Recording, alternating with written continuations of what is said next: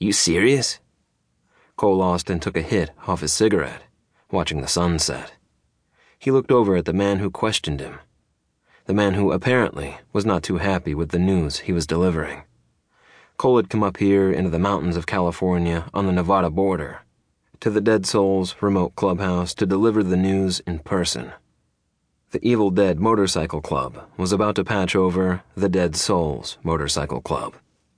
He looked over at Wyatt, the Dead Souls Club president. He was in his mid-40s. His dark hair was starting to gray, but he was still in the prime of his life. Still had the women flocking to him. Cole had known him for years now, considered him a friend, a good friend. Thought you'd be happy about this. Ain't nobody I'd rather share a patch with than you, brother, Cole argued. Wyatt looked at Cole. He'd known Cole since he first met him as a prospect. 10 years ago? Then, Cole had been a wet-behind-the-ears kid. He had grown into a good-looking man. He was as tall as Wyatt, 6 foot height, blonde hair falling past his collar, and golden facial hair growing along his jaw and mouth. Hell, every time he came to visit the Dead Souls, Wyatt noticed he lost one of their girls to him. Whenever Cole pulled away on his bike, sure enough, one of their girls was on the back leaving with him. Wyatt turned away. Hell, I figured it'd come to this eventually, just not now. Goddamn, Cole, we're in the middle of it with the damn hyenas. You sure this is a good time? Cole shrugged. It's what Mac wants. You don't really have a choice, man. Cole looked him in the eye. Look on the bright side. It'll help that situation. You know, back him off. Maybe, Wyatt conceded. Hell, we both know they'll back down once you're part of the Evil Dead.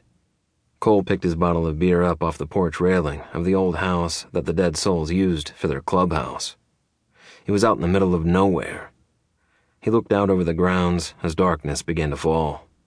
There was a bonfire going, and about 50 members standing around, along with some women. Some just hangers-on, some old ladies.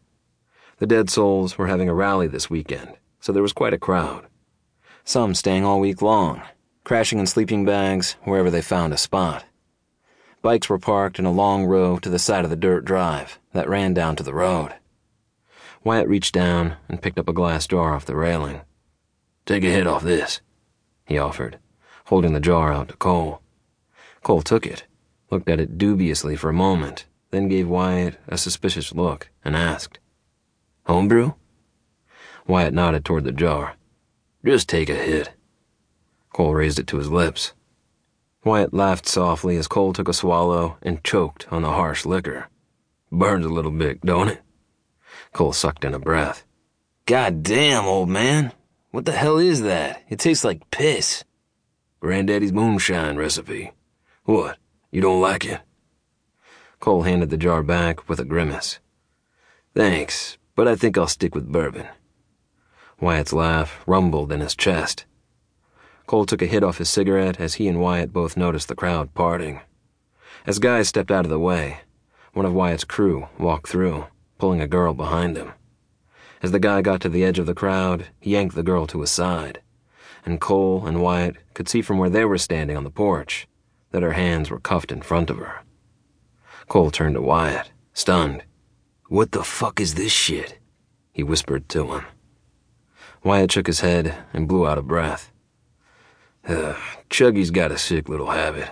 Like some, shall we say, unwilling, sadistic son of a bitch. Cole started to move toward Chucky, but Wyatt put his arm out to stop him. Let me handle this. Cole turned to stare at him. What? You good with this? Wyatt smiled back. You got a soft heart, Cole. Cole stared him down with a warning look. You better remember who you're talking to, old man. Wyatt blew out a slow breath. He knew better than to give a member of the Evil Dead any shit. He knew well that they ran things around here.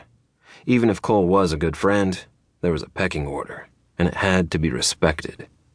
Look, I know, Chuck's given this club more trouble than he's worth, but...